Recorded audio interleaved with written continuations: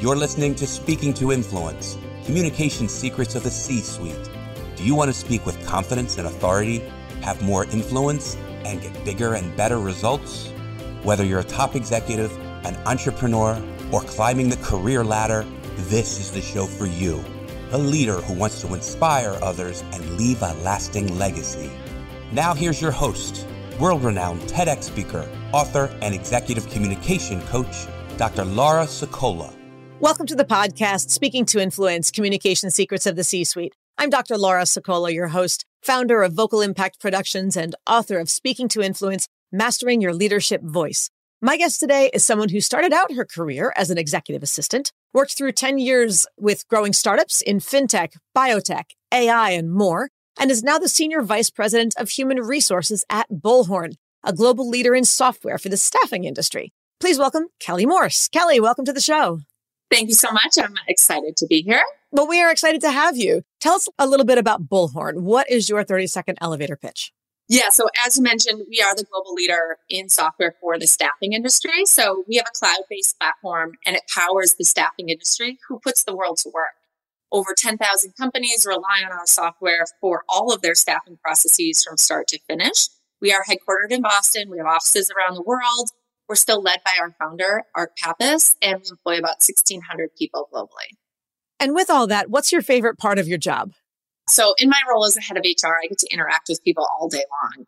And the best part is having that privilege to be both a coach and a sounding board to employees and leaders. It's really rewarding when I see someone sort of have that light bulb moment based on some advice I gave them or some different pieces of the puzzle that I helped them put together. Sometimes people just need another lens. Sometimes I have to give critical feedback or constructive feedback.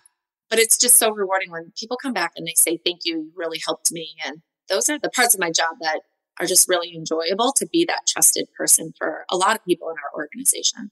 What's a strategy that you use when you do have to give that constructive feedback to go from the proverbial, we need to have a talk, to them saying thank you in the end? Because that's always something that is, I think, when any opportunity for conflict is something many people will run from.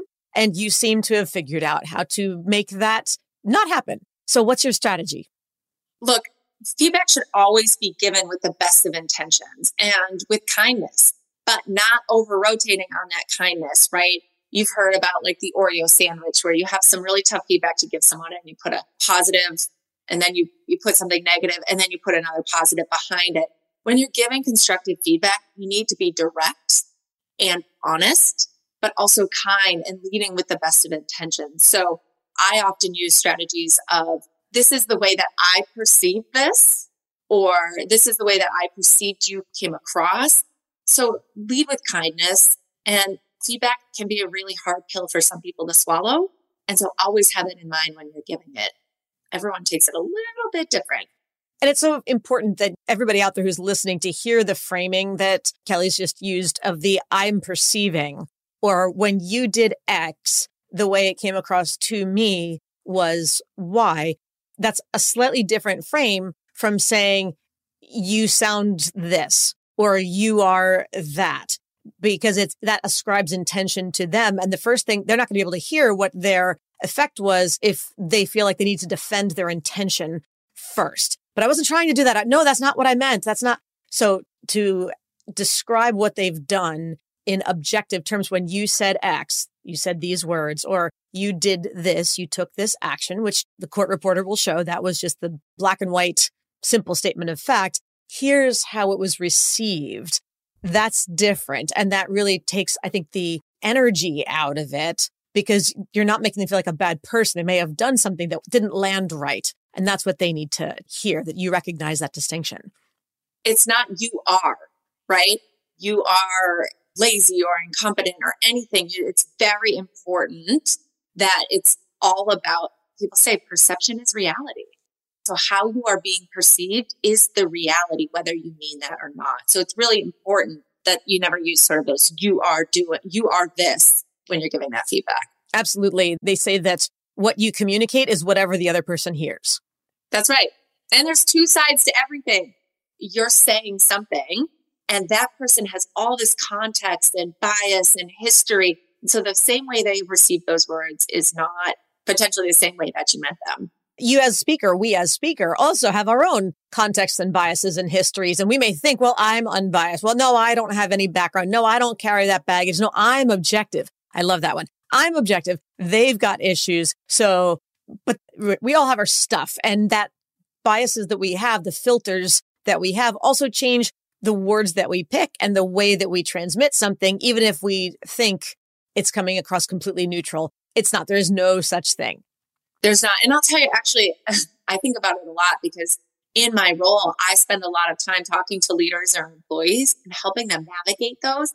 And I'd say, 70% of the time, it comes down to a simple communication challenge, right? And helping each of those sides, like see things from the other person's perspective. I spend a lot of time doing that. I think that's the core, is learning to see things from someone else's perspective and realize where the movie that's in your mind is not the movie that comes out and the movie that they watch in the conversation.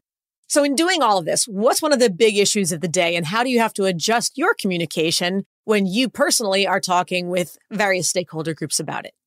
I think the issue of the day has changed rapidly in the last couple months. I would say, compensation has been a hot topic all year. We've seen the job market really competitive. Employees have a lot of opportunities out there. There's more jobs available than there are employees. So employees are constantly getting hit up with, offers and things like that. I've started to see that change in the last couple weeks, maybe, couple months, is as we're not sure what's going to happen next year, as we see all this publicity of tech layoffs and what's going on in the market. Now I'm starting to hear more things about job security. And so anytime you have one of those hot topics, you have to reframe the way that you're talking to your audience, right? So the way that I talk to employees is not the same way that I talk with our leaders in terms of compensation or job security. And so they each have a different agenda. And it's important that when I'm talking about those things, I have to kind of reframe the way in which I talk about them. So what's a framing that you would use? What's the distinction between when you're addressing the leaders in the company about compensation, job security, competition, those kinds of things, versus when you're addressing the employees in the first place?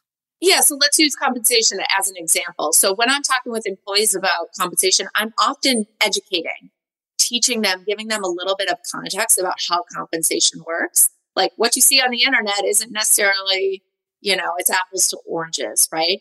And then when I'm talking to my leaders and my executive team, it's also giving them data-filled information, because a lot of the things that we hear is anecdotal, right? So-and-so is talking about comp, but really it's going back to the data.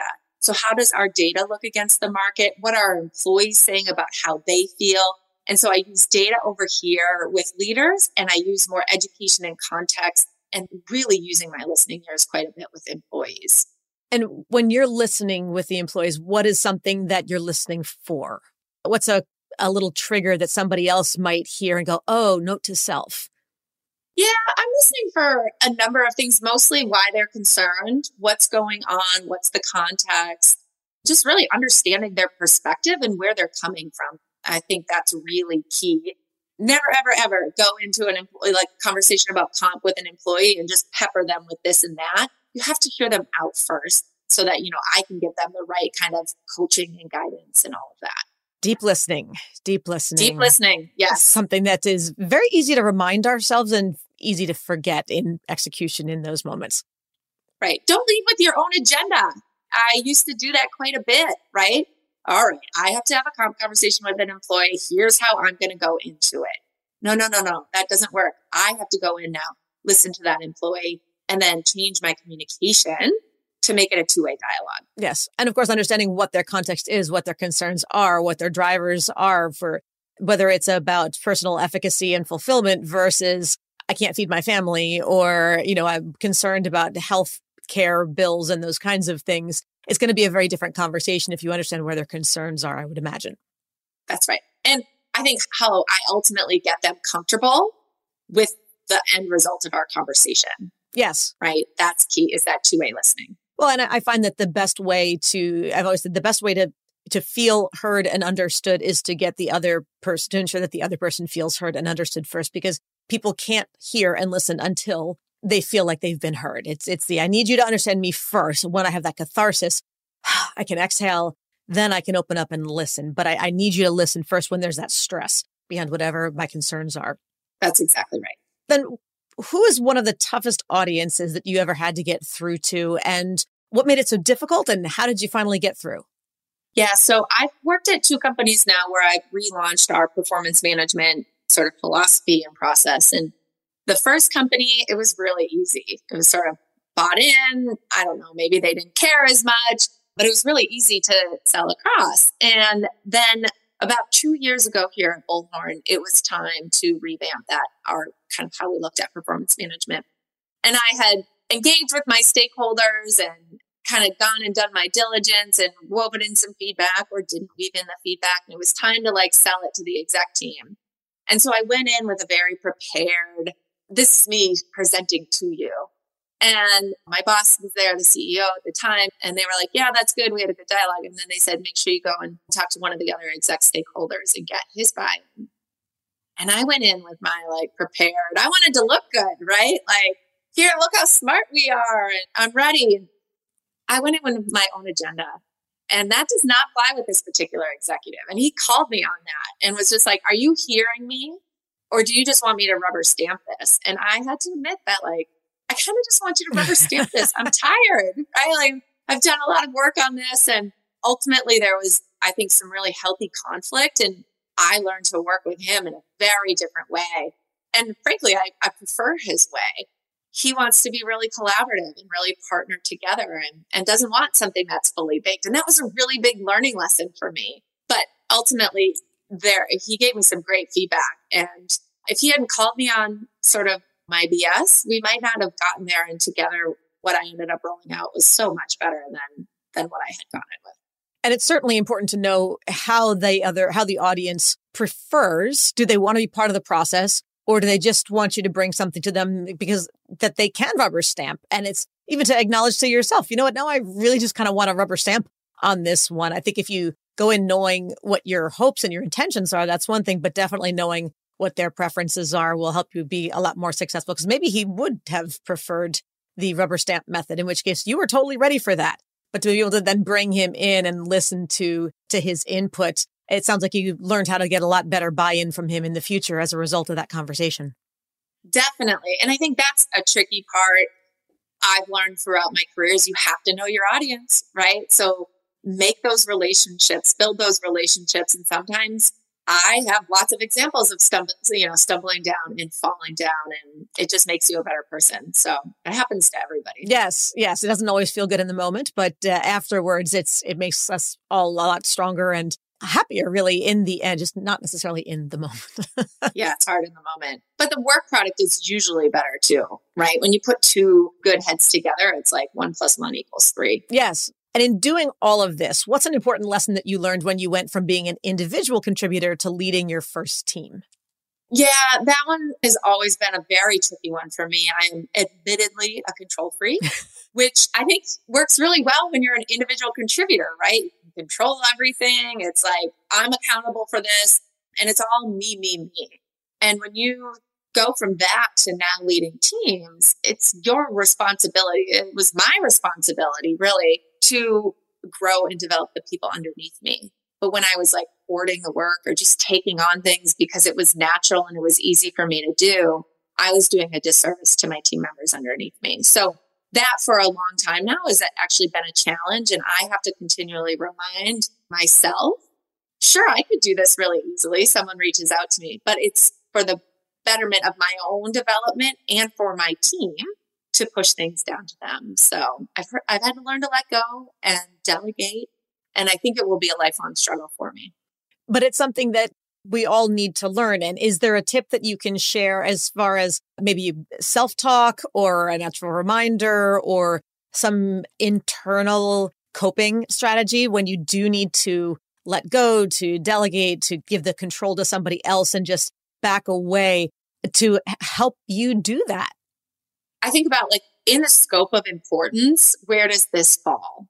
Right. And so if I pass this down and there's mistakes or it's not perfect, like where on the scheme of importance and criticality are we really talking about? And then I think about the opportunities that were afforded to me as an individual contributor and the times that my leaders gave me the opportunity to either rise or fail or make mistakes. And so that for me are those two things of weighing into reminding myself, like, this isn't going to break the company or ruin the team. Pass it down.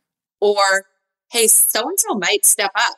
I should pass this along. Let them try their hand at it. The pay it forward method of sorts is this is what someone did for me to allow me to learn these lessons and become successful. And now it's my turn to give that opportunity to somebody else. And even if it means, okay, I just need to look away and go do something else, distract myself and just try not to think about it for a while, but to let them go. It also comes in trusting the team. My team and I have worked pretty closely together now for a while, and I've seen our relationships accelerate. And when the trust is there, I can pass it all. It's much easier to delegate and pass things along and say, I know you got this. Well, I know you got this. And everybody else out there, here's something else you're going to get. A challenge. Kelly, this brings us to our listener 24-hour influence challenge. And this is an opportunity for you to talk directly to our audience and challenge them to take one step that they can complete within 24 hours to have more influence. How would you like to challenge our listeners today? Yeah, so I'm going to challenge everyone to go do the one thing you've been putting off. You know how we have like those long to-do lists? There's something on their list that's going to take you a very short amount of time that you have just been putting off, whether it's a doctor's appointment or mailing a package or making a phone call or finally starting to tackle a project or a house, something. Just go do it. I am the worst with putting things off, and I get like paperwork that just piles up. It's like, just go do the one thing. It'll make you feel so much better. And so that's my challenge. 24 hours. All right. Do the thing. And you know what? If it's something like trying to clear off that giant stack of papers that you realize is going to take more than move one item. Just start with the one. I find that often when there's something for me, at least, that looks like it's going to be big, if I sit down and I say, okay, I have 5 minutes to just start it. Just open the document. Just start the document blank, save the document, whatever it is. But once you're there, like, it's easier to do the second step. And who knows, you end up taking an hour longer to do it, even though you thought you only wanted to do 2 minutes. It's that first step, isn't it? Just breaking the seal of sorts.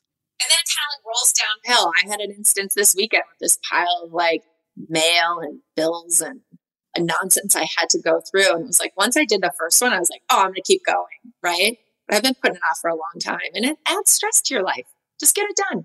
Get it done. It does. It does. So get that done. It's a great way to end the year, a great way to kick off the new year, a great way to just start with a clean slate.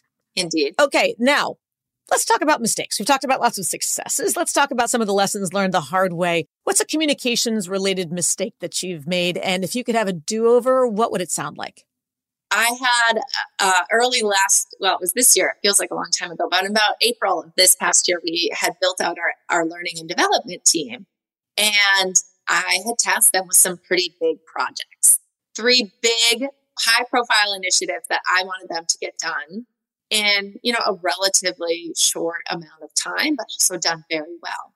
And so the head of that function asked me to come in and kind of talk to the team. And I went in, and I didn't have relationships with these people. And I can be very sarcastic and big energy. And I wasn't recognizing my audience and also my position.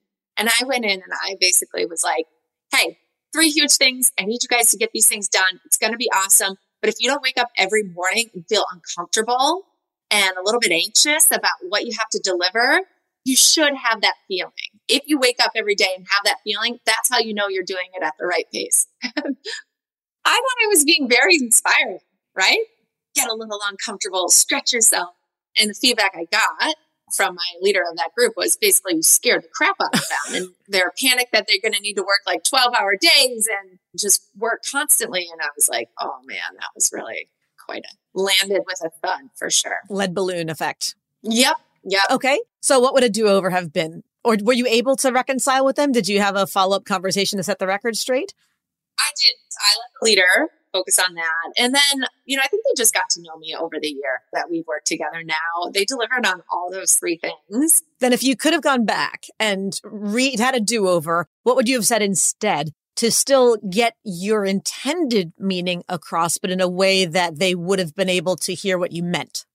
I wanted to spend a little softer, a little less me, and recognize my audience of like, hey, these are new people that have just started the company. They don't know you.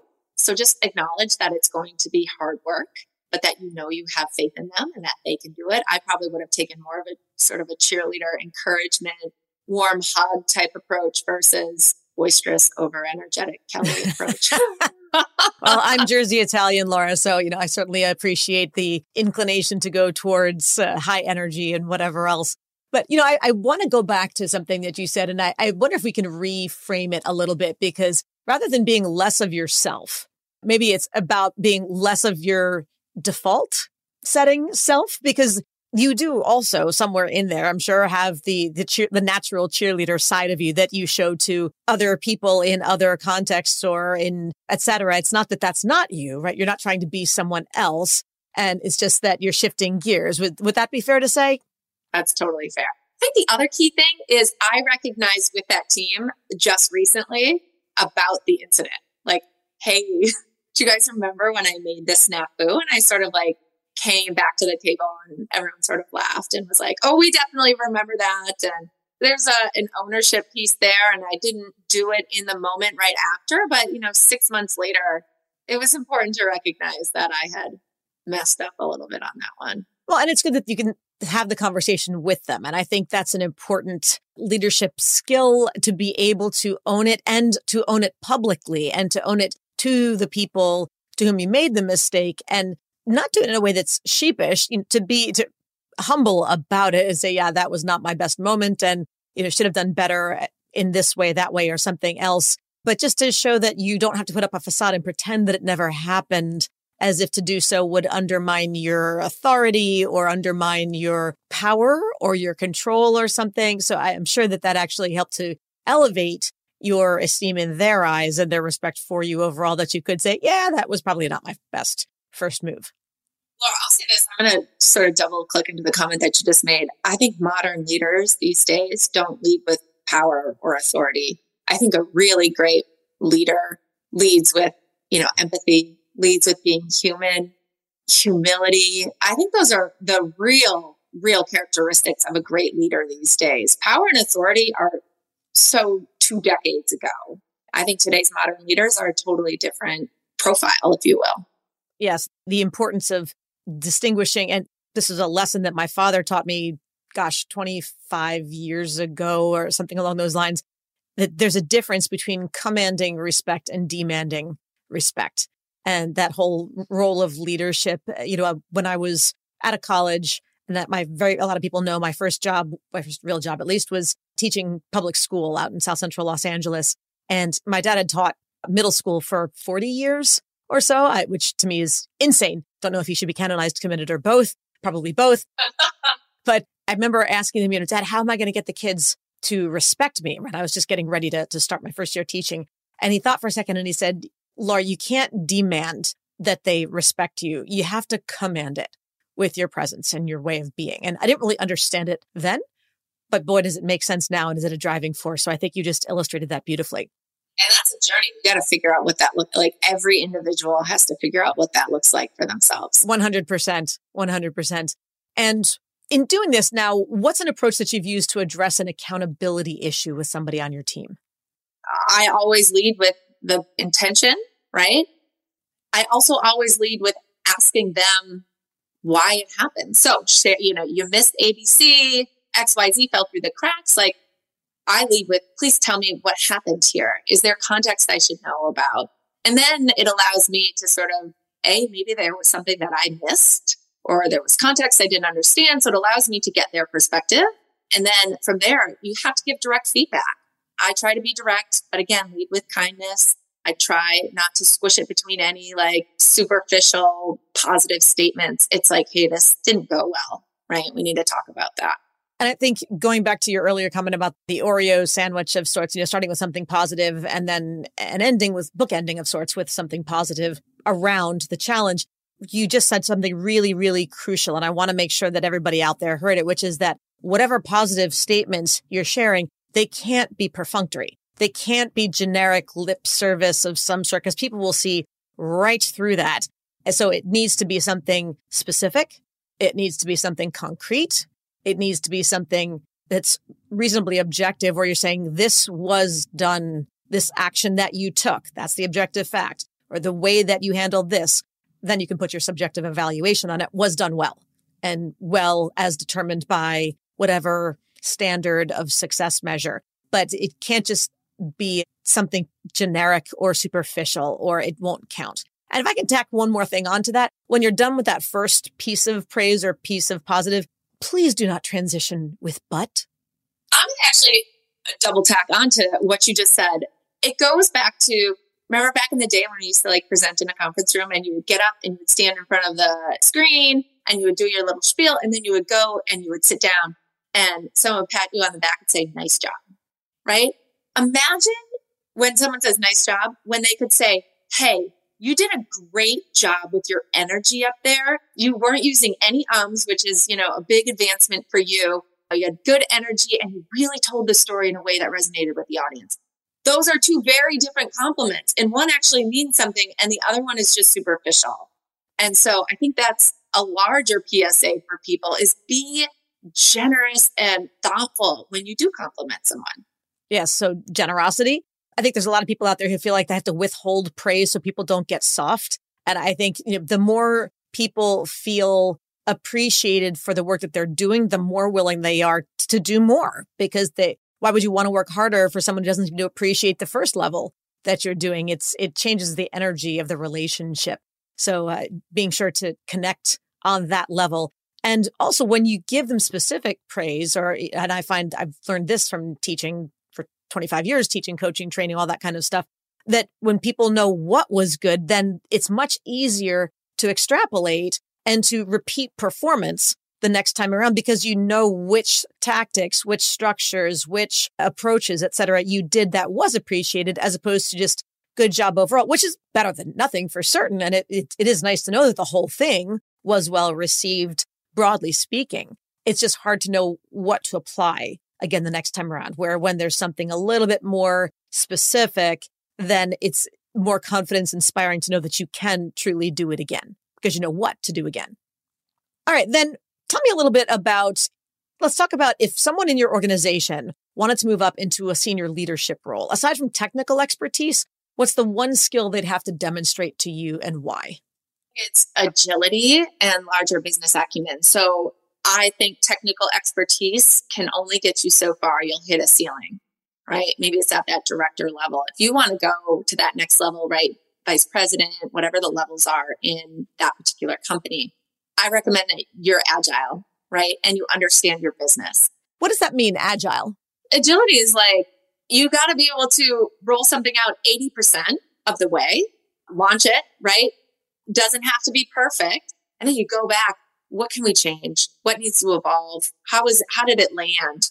Right? And then you can quickly make changes to whatever it is that you've launched or rolled out. It's important to be agile, and so that you can make changes along the way. And then I think understanding your business. What's our product? What's our value prop? How do we make money? What market do we compete in? Like, you don't just get to, executive level leaders don't just understand their own silo. They understand how the whole business and where their piece goes into the larger picture. Yes. I've worked with a number of clients over the years who have been right at that precipice point. And one of the skills we had to work on developing was helping them go from learning how to talk to their people on the technical level to think about translating for people who are in multiple verticals. You want to be sitting on that board level, on that C-suite level, on that whatever level. Well, that means you're going to be talking to people in IT and finance and HR and strategy and ops and all that kind of stuff. Can you tell them what your work has to do with theirs? And when you can make those translations, what does it show that you're ready to sit with them at the table because you have that strategic vision as opposed to just the narrow and deep tactical one? Executives also have to understand the business and understand that their own, functional space isn't always a priority. And so understanding the priorities and where you fit in, then you become the champion of the company, right? So there are things in HR that I wanted to roll out, but I understand what's going on at this company. And I'm like, this is not the time, right? So yes, would we love to invest in this or do this big new thing for employees? We would, but it's not the right time. And I understand that at my level as an executive, that in the grand scheme, not now. And timing is really important. So I hope everybody catches that nugget as well, to recognize when is the right time, which is not to say always holding back. So I think there are those people who maybe are a lot more conflict averse, a little more afraid to put yourself out there, more risk averse, if not conflict, at least risk averse, and are always waiting for something that seems like a more perfect timing. There's always going to be conflict. There's always going to be challenges. There's always going to be frictions. There's always going to be competing priorities. So at some point you do need to pull the trigger. But if you tend to lean toward the other end and just always jumping in, perhaps hesitating or at least thinking twice, just double checking, is now the right time, and not just because there's the compulsion to want to jump in right now because it's of interest to you. That's right. That's exactly right. Finally, Kelly, as Peter Drucker famously said, culture eats strategy for breakfast. What's one communication pattern that's had a big cultural impact, positive or negative, on a team you've been part of? I've learned that you have to communicate in multiple different ways and tell people things more than just once and in different styles. So like we've talked a lot, like people receive things very, very differently. And so if there's a big initiative or a launch or something that's shifting in the organization, I've tried to be really thoughtful about the number of ways in which we communicate, whether it's email, Slack, a video, right? Going down to team town halls. You need to be very, very thoughtful in how you reach your audience when it comes to culture. Knowing the channel through which to reach the right people, because everybody hears something in different media and certainly pays attention, if nothing else. If you're not paying attention, doesn't matter what it is, your message won't get heard. Right. You have to meet them where they are. Absolutely. Digitally and otherwise. Well, this has been great. Thank you so much for joining on the show today. How can people learn more about you and Bullhorn?